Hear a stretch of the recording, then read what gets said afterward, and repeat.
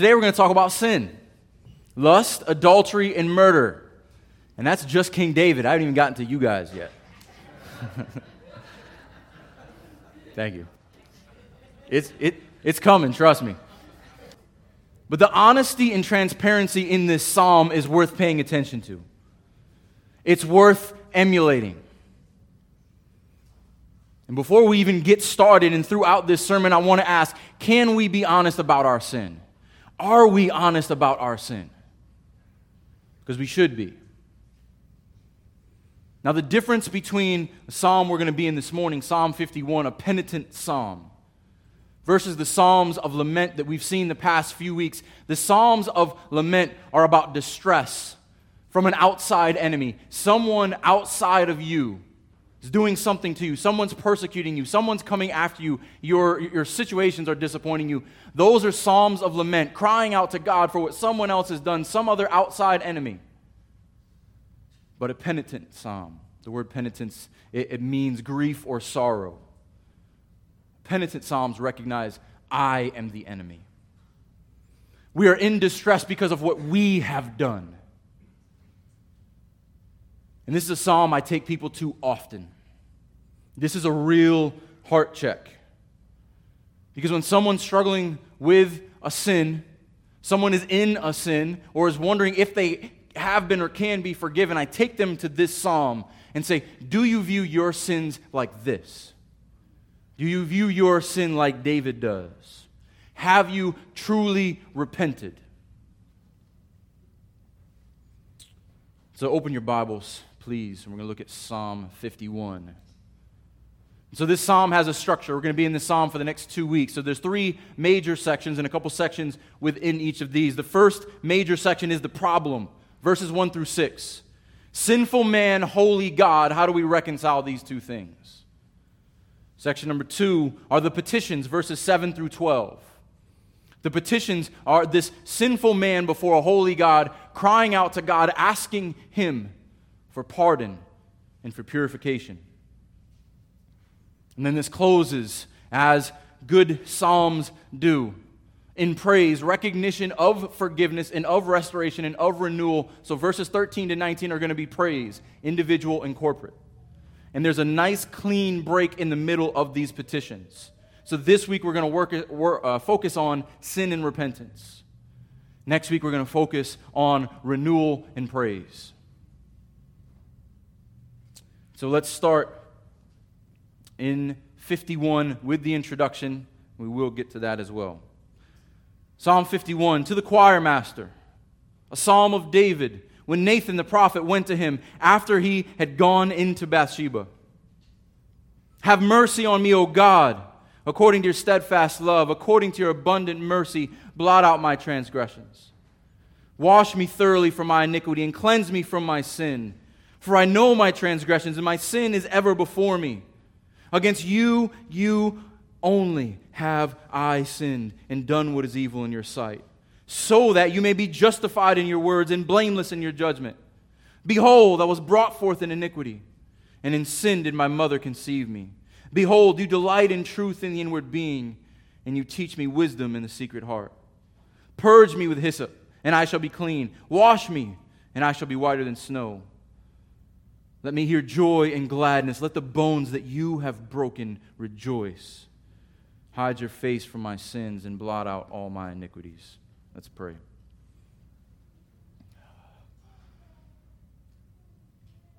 Our Lord and our God, my prayer this morning is that this psalm is the prayer of every person in this room. That every one of us recognizes that we are corrupt to our very nature. We are transgressors. We're full of iniquity and sin. But you are a merciful God. You are a God who loves His people. You are a God who blots out the transgressions of those who are penitent at heart. So Lord, I pray this morning that this would examine us, would search us, that your word that is living and active would work on our lives, that your Spirit would work within us, that our minds and our hearts and our actions would be transformed, that we would turn from our sins and turn to you and be known as people of repentance, who are continually turning from our old selves and the ways of the world to turn to you. But most importantly, knowing through Christ, we are forgiven. And that we are a people of praise because as wicked as we are, you are so much more gracious. And I pray that this would be a challenge and an encouragement, and that you would be glorified in everything that is spoken and done here today. I pray this in the name of Jesus Christ, our Savior. Amen. So Psalm 51 begins with this introduction subscript to the choir master. This is a worship song. This would not make it as a positive hit. This would probably not play too well in popular Christian circles. But David wrote this to be sung. Think about that. How many of our worship songs or songs that we love on the radio are this honest about our sin? This is what worship sounded like in Israel under David. This is why the Psalms are preserved for us, because we should shout for joy in the victory of our God. But we should also cry out over our sin. And the Psalms give us everything that we need to know in order to worship God properly and understand our standing before Him. To the choir master, Psalm of David, when Nathan the prophet went to him after he had gone into Bathsheba. This is in the biblical sense, gone in figuratively and literally. If you understand, if you remember the story. And if you don't remember, I want to tell you what happened here, because to understand this psalm, you have to understand what prompted it. So if you would, turn to 2 Samuel. 2 Samuel chapter 12. If you don't know where it is in your Bible, it's going to be a few books to the left, 4 or 5 books to the left. So what happened in chapter 11? There's a woman, Bathsheba, who's bathing on a roof. She thinks she's no one can see her, but the king has a palace that is above the city, and so the king's looking down and he sees this woman bathing. He tells the servants, "I want that one." Brings her up. They do what men and women do. They have a child. This is a married woman. Her husband is a valiant man. He's an honorable man. When David finds out, he urges Uriah to go back to your wife, so maybe she'll think that it's your child. He's so devoted, he lays at the doorstep of the king. He says, "I will not lay in my own bed while my men are still in the battlefield. I will lay here on the ground until you send me back." David has to do something about this, because what's the best way to cover up a sin? With another sin. David's adultery convicts him, but he doesn't want to be found out. So he tells his trusted general to bring Uriah to the front line. Put him in the heat of battle. And then when the battle gets at its worst, everyone else draw back. King David, murderer, adulterer. The last sentence in chapter 11 of 2 Samuel says, "But the thing that David had done displeased the Lord." That is the understatement of the Old Testament. I want to pick up in verse 1 of chapter 12, and I want you to see how Nathan beautifully draws this out of David.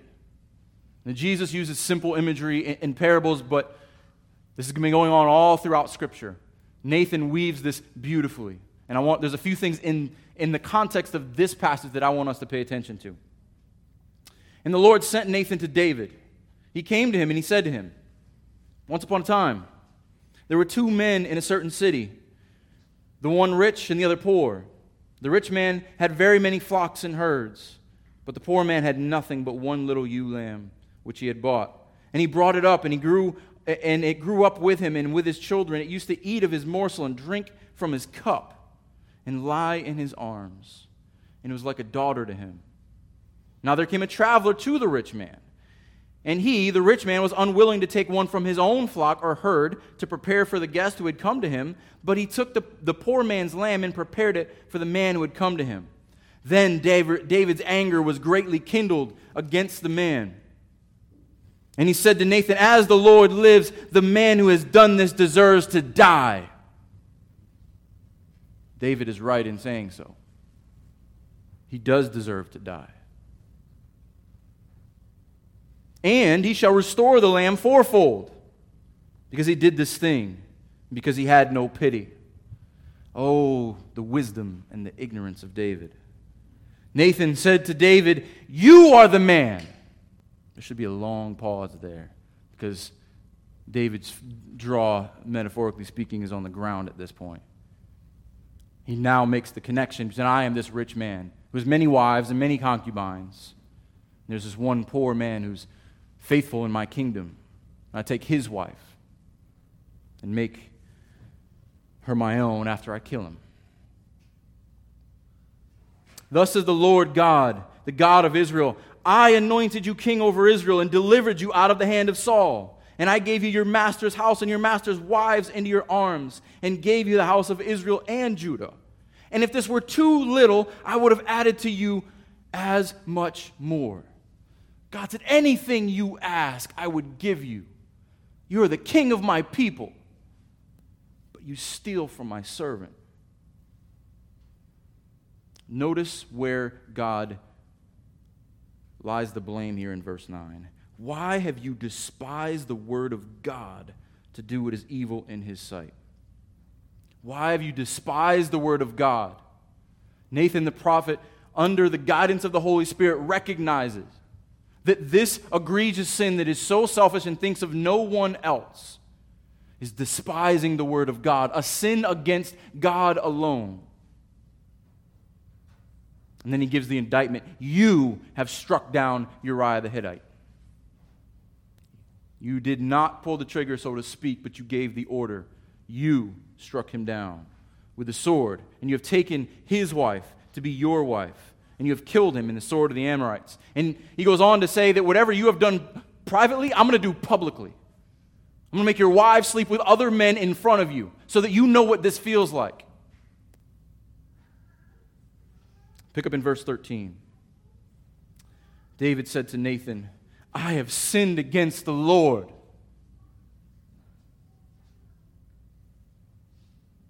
Nathan said to David, the Lord also has put away your sin, and you shall not die. This is amazing. David does not deserve this. The Lord loves David in the midst of his sin. I have sinned against the Lord is the correct response.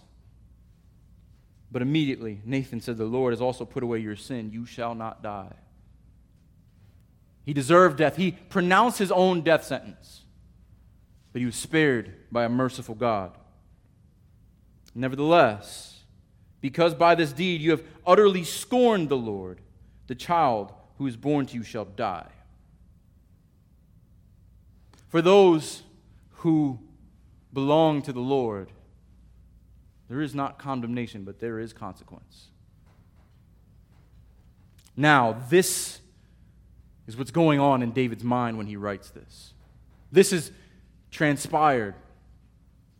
We don't know exactly when he wrote the psalm, but we know that this is why he wrote the psalm.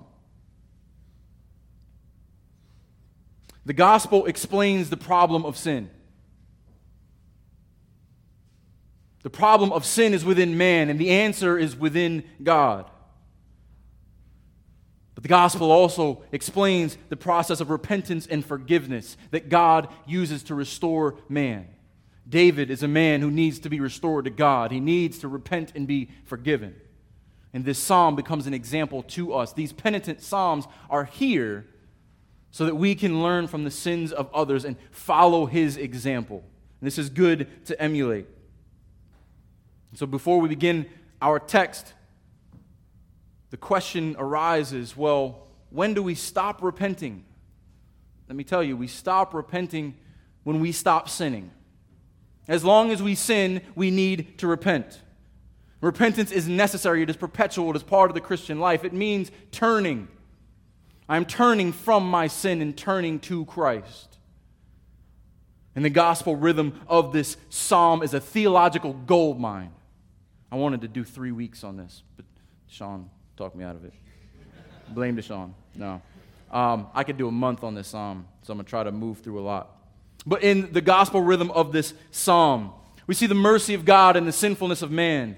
We see the necessity of pardon. We see the restoration of man and the declaration of the good news. This psalm is the gospel. So I want to pick up in verse 1. Proper. So just so you know, in the Hebrew Bible, the introduction is always verse 1. So we're usually a verse behind, and we skip over that. But this is verse 2 in the Hebrew Bible, in case you wanted to know. Have mercy on me, O God. The basis of verse 1 and 2 is everything that follows after it. There's a cry here. There's an important plea to the mercy of God. That's where he must start. Have mercy on me, O God. This is like a guilty murderer standing before the judge, falling at his mercy. Don't give me what I deserve. I deserve to die. Have mercy on me, O God, my King, my Judge. And an important lesson when we think about our sin, how you view God is how you will approach him. Because David understands God's nature. He is a merciful God. And what does he appeal to? Have mercy on me, O God, according to your steadfast love. This word has said that we've talked about several times so far. Loving kindness, as in some translations, covenant faithfulness, God's love toward his people that is unshakable, according to your steadfast love, according to your abundant mercy. You are a merciful God who loves his people and is compassionate toward them. That's why I can cry out to you, because of who you are. I have no hope within myself. He appeals to his character. He needs God's mercy and his steadfast love. Why? Because of his transgressions, his iniquity, and his sin. There's a problem. Have mercy on me. Blot out my transgressions. The problem is a judicial one. The word transgression means to cross over, means to cross a boundary that is forbidden, means to break an accepted standard. And transgressions deserve punishment. This is a judicial problem. It is a breach of trust. Blot out my transgressions. And if we don't understand the culture, we don't understand the picture here. So what blot out means is when they would write, because the paper was not vellum or whatever, not vellum, but papyrus, whatever they were using, it was not in a ready supply. So they would write once, and if it wasn't a document that was to be preserved, it would be blotted out. So they would take a sponge or a wet cloth, and they would blot out the ink that was on the paper. They would also write the sentence of an accused on paper.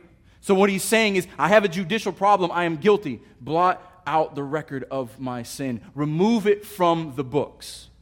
This is his first problem, a judicial one. He's got a need for God's mercy in verse 1. And he's got two more needs in verse 2. Need for washing and for cleansing. The need. He needs purification and he needs correction from a merciful God. Wash me thoroughly. This phrase in the Hebrew, it means to launder me.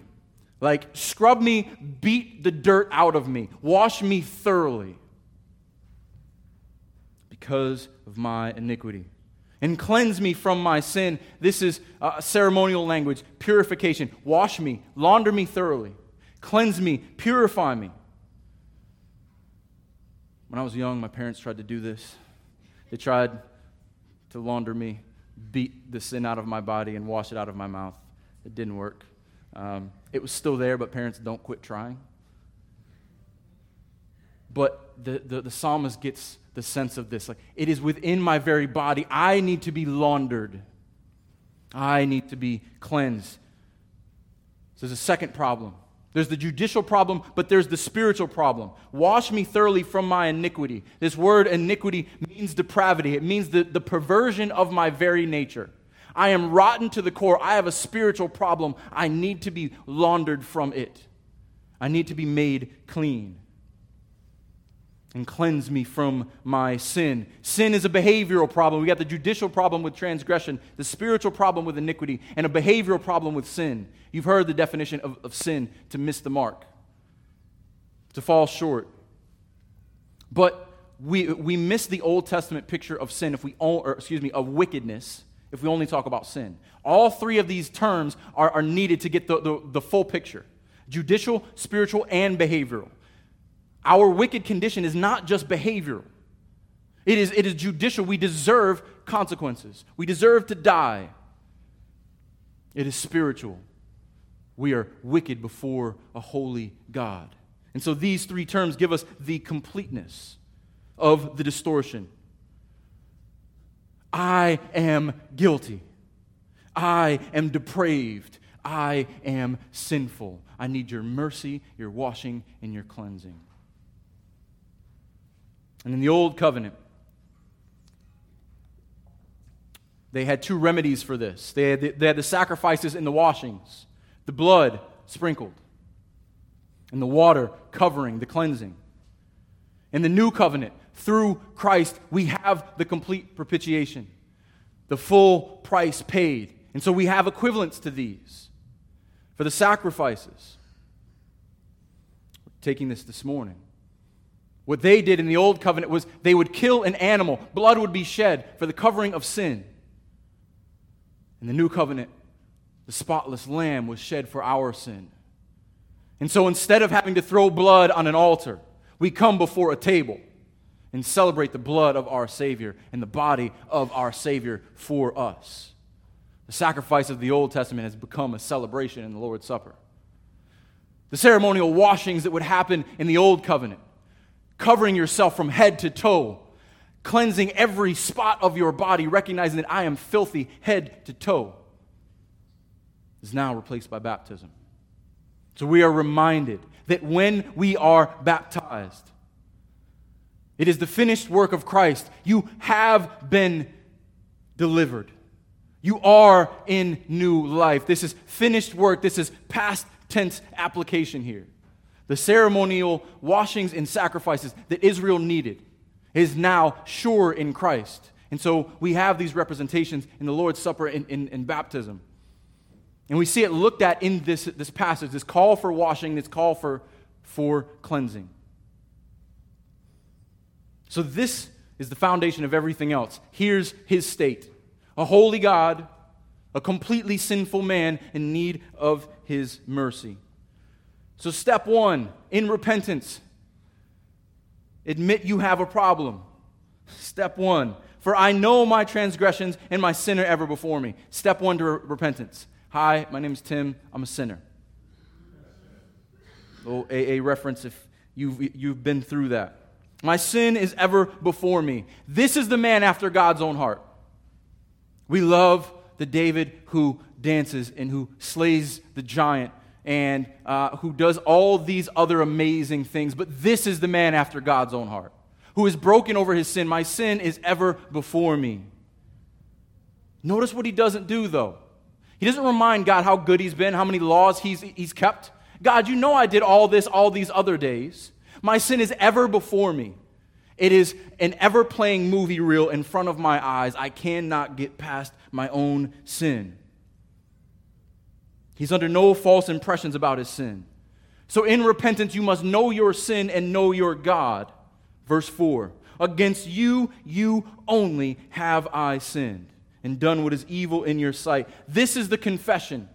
The word to confess means to say the same thing, means to be in agreement. God, I agree with you.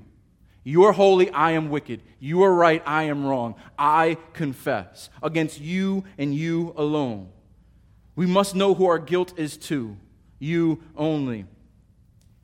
1 John 1 says this. 1 John 1, 8 through 10.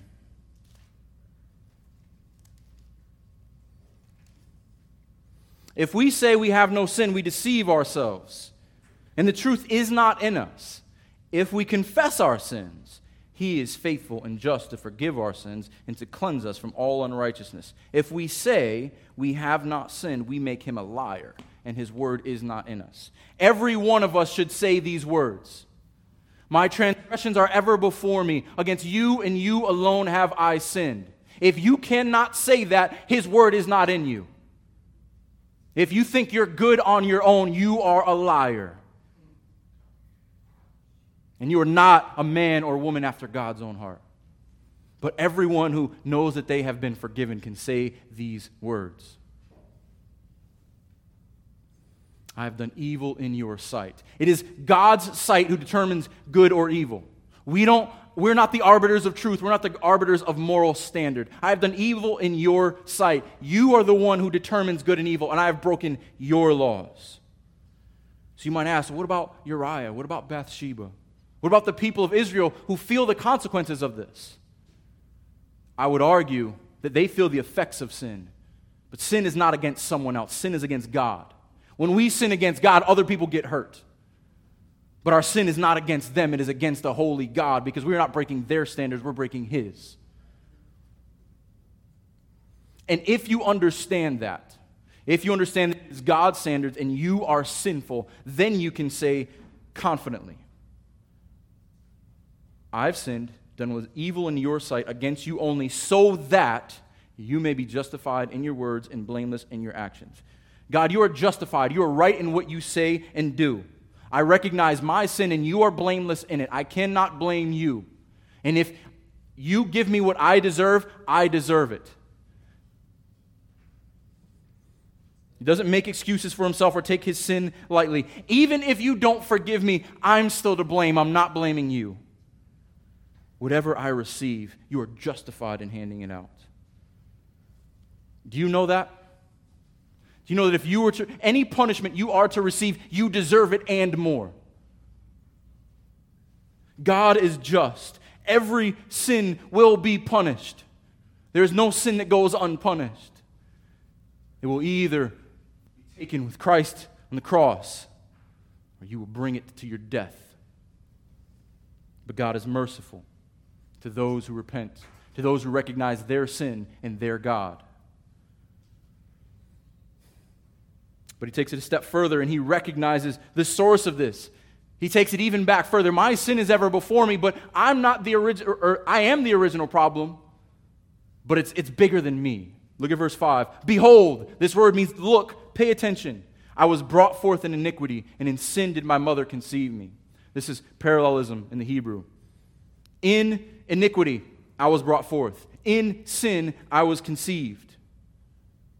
Both of these language for birth, down to my very nature, conception. Before I took a breath, I was a sinner. This began there. There was no time in which I was not a sinner. Behold, brought forth and conceived in sin. Not just that he sinned. He's a sinner by nature before he sinned by choice. This is the problem of original sin. This is the problem that caused people a lot of difficulty. Because they love to think that people are good within themselves. You cannot read Scripture and think that mankind is good. If you're not, your eyes are closed, or you're reading it upside down or something. You cannot read this and say, I was conceived in iniquity. All throughout the Scriptures. We see this. The origin of guilt is from the beginning. It is within me. I am the problem, not the outside. We sin because we are sinners. It is our nature. It is who we are. We do what we are. It is a condition of human nature from our first father, Adam. This is what Paul gets to in Romans chapter 5. As I said, it's a theological goldmine. Turn to Romans chapter 5. It's a doctrine generally called headship, meaning we have a representative. Adam, our first father, our first representative. Mankind, Adam just means man, means mankind. He's the representative for mankind. When Adam sinned, we all sinned. Not just that Adam sinned and we pay the penalty for his sin. In Adam, we all sinned. We read this earlier, but I want to pick up later on in Romans chapter 5. Romans chapter 5 is about the understanding of justification. Romans 4 is that we are justified by faith. All this must be read in the context of faith. This is not Jesus died for everyone. It is in the context of faith, but it is very particular. because Jesus came specifically as a second Adam. So we're going to pick up in Romans 5, verse 17. For if, because of one man's trespass, Adam, death reigned through that one man, much more will those who receive the abundance of grace and the free gift of righteousness reign in life through that one man, Jesus Christ. See the comparison here. One man, Adam. One man, Christ. Christ came to replace Adam. Through Adam, the trespass corrupted all of humanity. The coming of Christ will redeem a new humanity for himself. Look at the parallel, gets even closer here in verse 18. Therefore, as one trespass led to condemnation for all men, one trespass, all men, Adam's sin as our head, as our representative, transferred sin to all men, so one act of righteousness leads to justification and life for all men. People get tripped up when they read all men. Got to read chapter 4, justification by faith. Through faith, justification for all men. For, as by the one man's disobedience, the many were made sinners, so by the one man's obedience, the many will be made righteous. Through Adam, I was brought forth in iniquity. I was conceived in my sin. Now the law came to increase the trespass. But where sin increased, grace abound all the more. So that, as sin reigned in death, grace also might reign through the righteousness leading to eternal life through Jesus Christ our Lord. Our inherited depravity, our inherited sin, and our imputed righteousness explained here. So now, the grace that the psalmist is seeking is seen clearly through Christ Jesus. Because of our faith in Him, because we are justified in Him, we can now look forward to His return. We know we have eternal life. The fullness of the gospel we see in Romans 5, but we see it in part in Psalm 51. See where I'm going here? Help to understand the nature of this. So the answer to the sinful condition of humanity is the second Adam, who is sinless, to bring about new humanity. Amen. All right, jumping back into verse 6, which is a parallel to verse 5. Behold, again, this is meant to draw these two verses together. You delight in truth in the inward being. You delight in wisdom in the secret heart. This is a contrast between who I am, a sinner by birth, and who you are, what you delight in, what you do. This word truth here in the Hebrew emet, it means faithfulness. It's not just truth in the way we understand it. It means that we are faithful according to God's standard of truth. You require us to be faithful according to your truth. You delight in truth in the inward being. We must have truth where it counts. There must be divine work and instruction inside. This is not an outside-in transformation. This is an inside-out transformation. These two words here, inward being and secret heart, roughly covered place and shut up place in Hebrew. These are both synonyms for the womb. This connects verses 4 or 5 and 6. I was brought forth, birthing language. I was conceived, conceiving language, and inward place, inward heart. So these are all conception and birth words. Why does this matter? Because he's saying the problem is within me at my birth. The solution is from you at a new birth, a different kind of birth. So this is regeneration language. This is new birth language way before we get it in the Gospels. Think about that. He recognized the problem is to his very nature, in my very birth. But the solution is that you work in me. My God, who you work truth in me. You make me faithful. You give me wisdom. You impart wisdom in me in the secret, hidden places of my heart. You give me a new heart. My nature is sinful. But I need you for a new nature. David recognized, I am incapable of on my own. If I am to live again, if I am to have new life, if I have any hope, you must do it. God gives truth and imparts wisdom, this inside-out character and commitment transformation.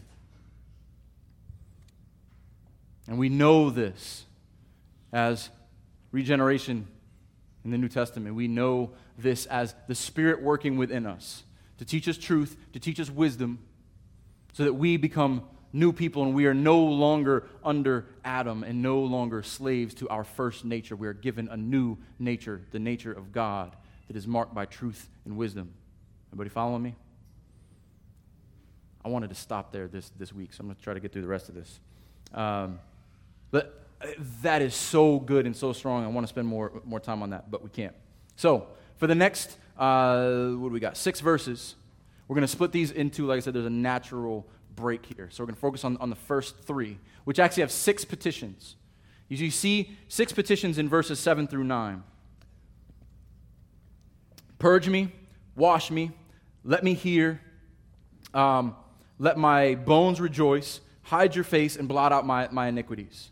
So he goes from stating the problem to now getting into the petitions. And we're going to look at the first 3 because they are concerned with pardon, with who I am and what I've done being reconciled before you.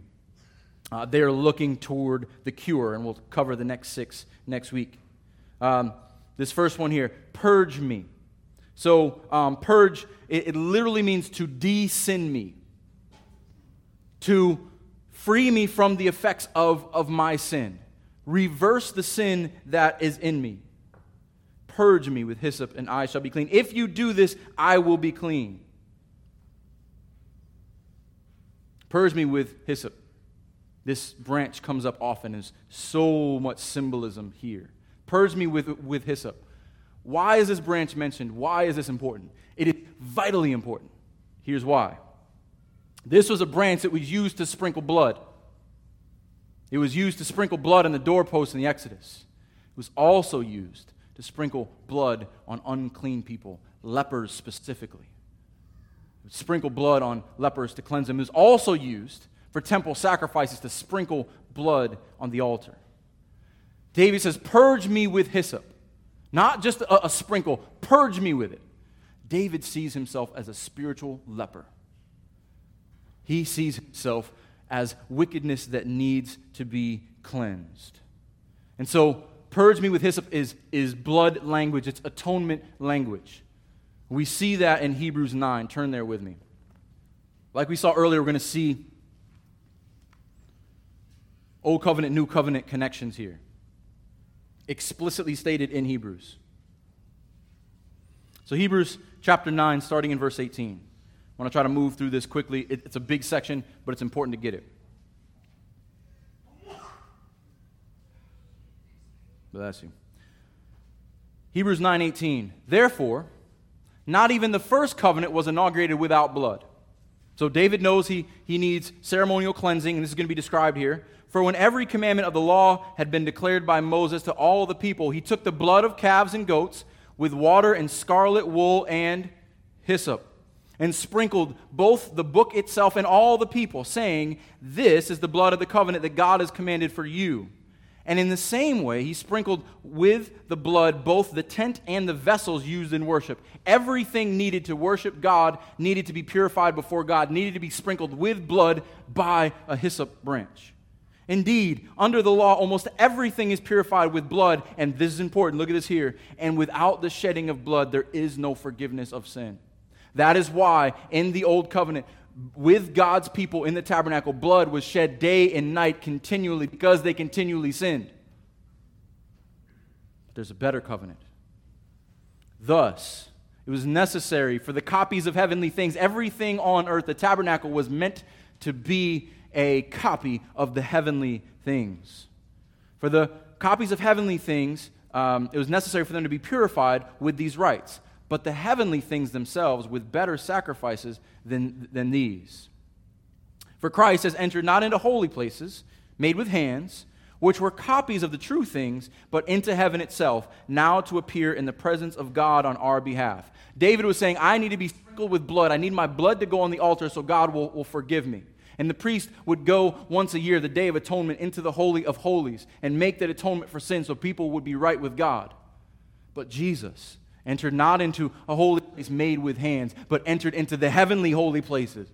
Once and for all, goes on to say here. Nor was it to offer himself repeatedly, as the high priest enters the holy places every year with blood not of his own.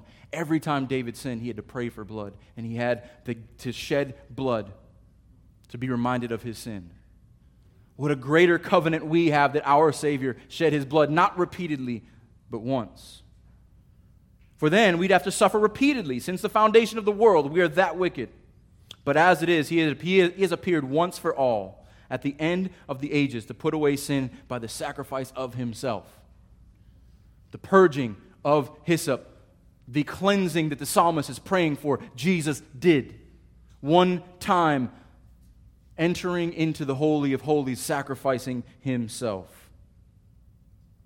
And just as it is appointed for man to die once, and after that comes judgment, so Christ, having been offered once to bear the sins of many, will appear a second time, not to deal with sin, but to save those who are eagerly waiting for him. The gospel answer to this is not like David. We have to be continually beating ourselves up over our own sin and needing to atone for our sin every time we sin, but looking to Christ who entered into the Holy of Holies for us, knowing that through our faith in him, we are justified. We are in the new Adam. We are new humanity, so we can be on the edge of our seat and wait for him who comes to redeem those who've been redeemed by his grace. Amen? This psalm sets up the gospel so beautifully. Purge me with hyssop, and I shall be clean. Wash me, and I shall be whiter than snow. This ceremonial cleansing is not the first time and the only time we see this in the Old Testament. Look at Isaiah 1:18. Isaiah, it'll be up on the screen, I'm going to do it quickly.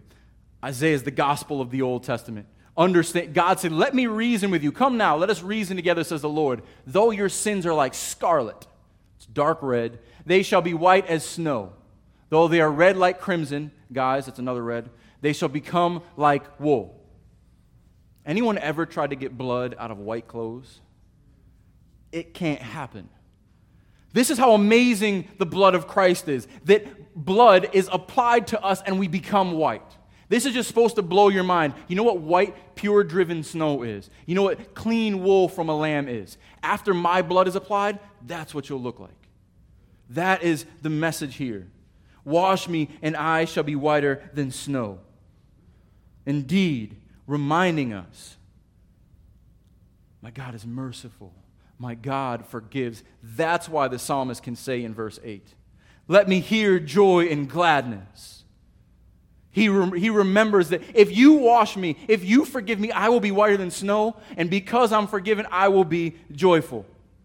Joy, gladness, and rejoice. We see three positive words of praising here. Just like the three words of wickedness. The complete wickedness of man by the cleansing of God becomes complete praise. Into restoration and rejoicing. Because of the repentance of the man, because of the forgiveness of God, there is joy and there is gladness. Forgiven people should be the most joyful people. What do we have to be upset about? What do we have to fret and worry over? We've been forgiven more than we could ever pay. We are sinful down to our very nature, and our God has redeemed us. We should rejoice. Amen. Our God forgives our guilt, cleanses our iniquity, and restores our sinfulness. Interesting language here, the second half of this verse. Let the bones that you have broken rejoice. He breaks us to remake us. Let the bones that you have broken rejoice. Even in his broken bones, even in his brokenness, he knows that it is God who does it. He breaks us to remake us. Many times, if your bone is out of place, it must be broken so it can be reset. And if you've ever broken a bone, you know that where the bone breaks and then it heals, that becomes the strongest place the bone is. Why does it hurt? Why do I have to be broken? So you can be healed.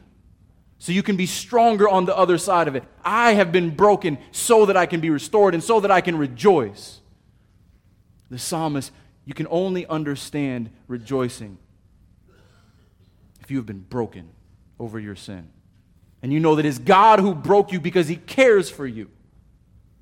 Because He wants you to rejoice and not to remain in your sin.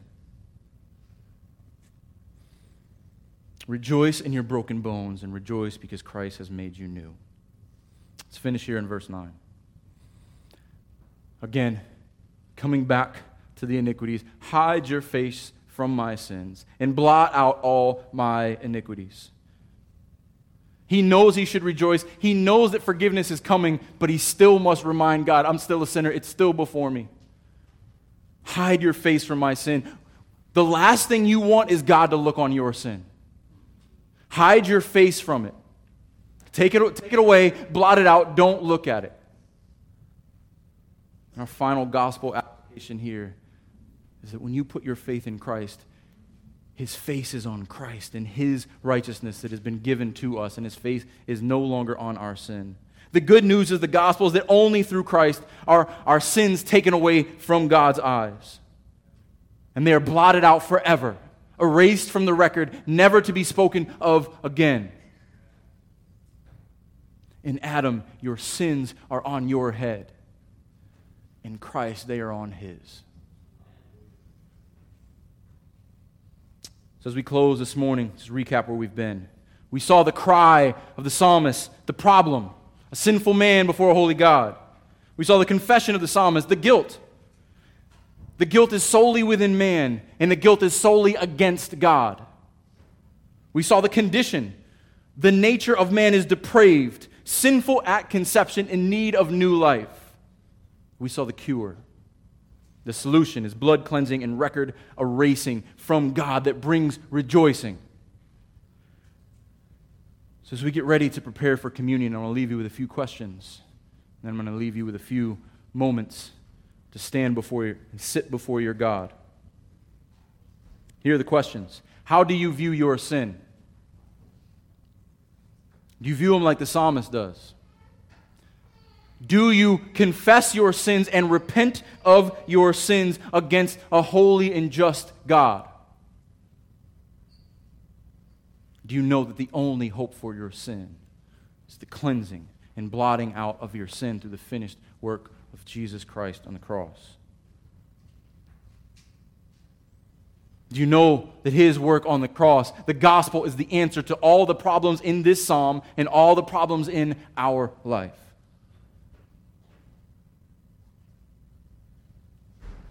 And do you praise Him? And are you joyful because you have been forgiven? Take a few moments to pray and prepare your hearts to approach the table. Lord, purge us, that we should be clean. Wash us, we shall be whiter than snow. Let the bones that you have broken rejoice. Let us be a broken and rejoicing people.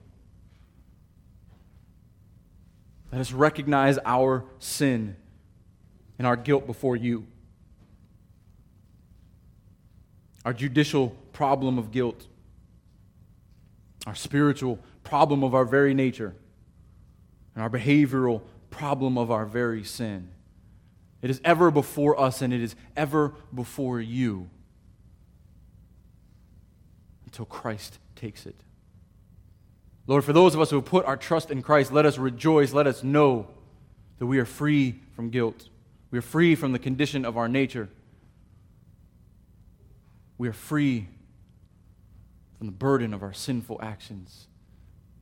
But repentance must be the daily rhythm of our lives.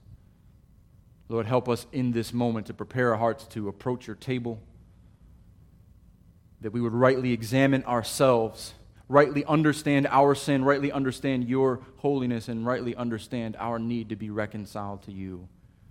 And if we approach this table, let us do it joyfully. Let us rejoice that we get to do this, that we are considered loved by you, a merciful God, who shed the blood of His only Son and did not spare the body of His only Son for wretched sinners like us. It is in His name we pray. Amen.